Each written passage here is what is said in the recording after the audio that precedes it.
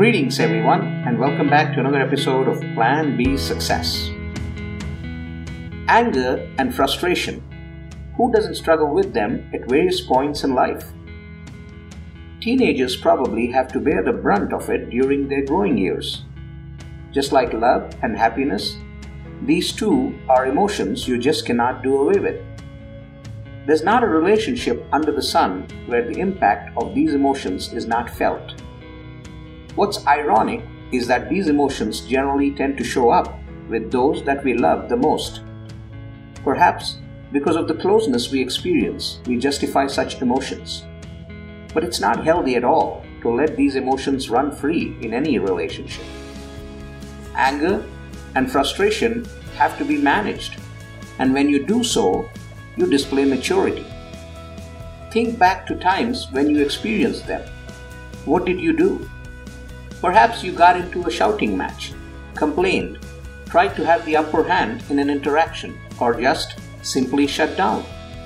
While these are immediate reactions in response to anger and frustration, they cause more damage to the relationship than solve anything. Be mature in recognizing when you feel these impulses or see them in another. Know that they can be controlled and managed. When you're experiencing these emotions, either extreme is bad. There is no point escalating the issue by reacting to it or just shutting down. The best option is to agree to stop and come back to resolve the issue later.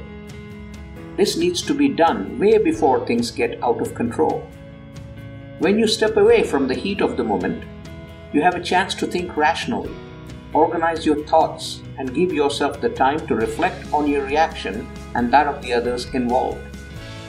This allows for rationalization, an action that is more deliberate and justified than just escalated reactions where you're not in control of the outcome.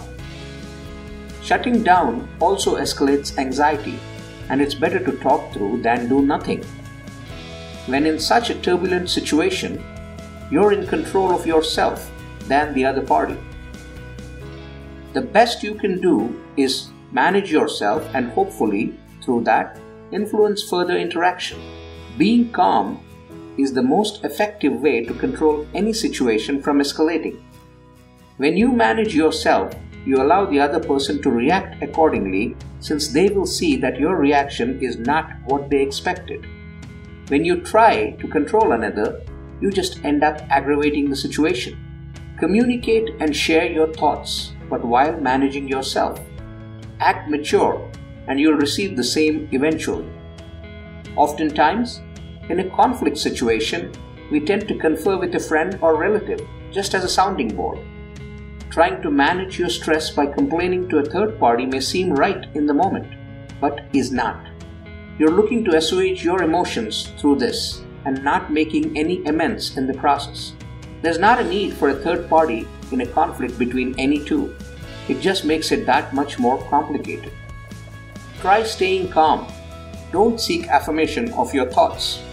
And if you do need to consult a third party, seek out someone who can be impartial and listen to provide accurate feedback.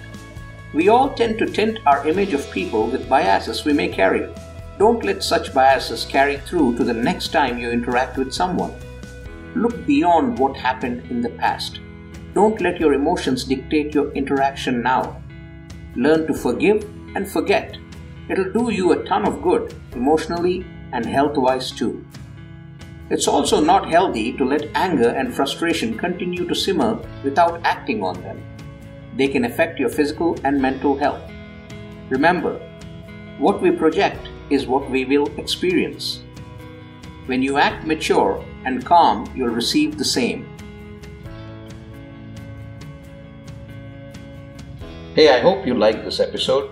Go check out the others, and you'll find inspiring content there as well. And do share and subscribe and make sure you spread the word. Thank you.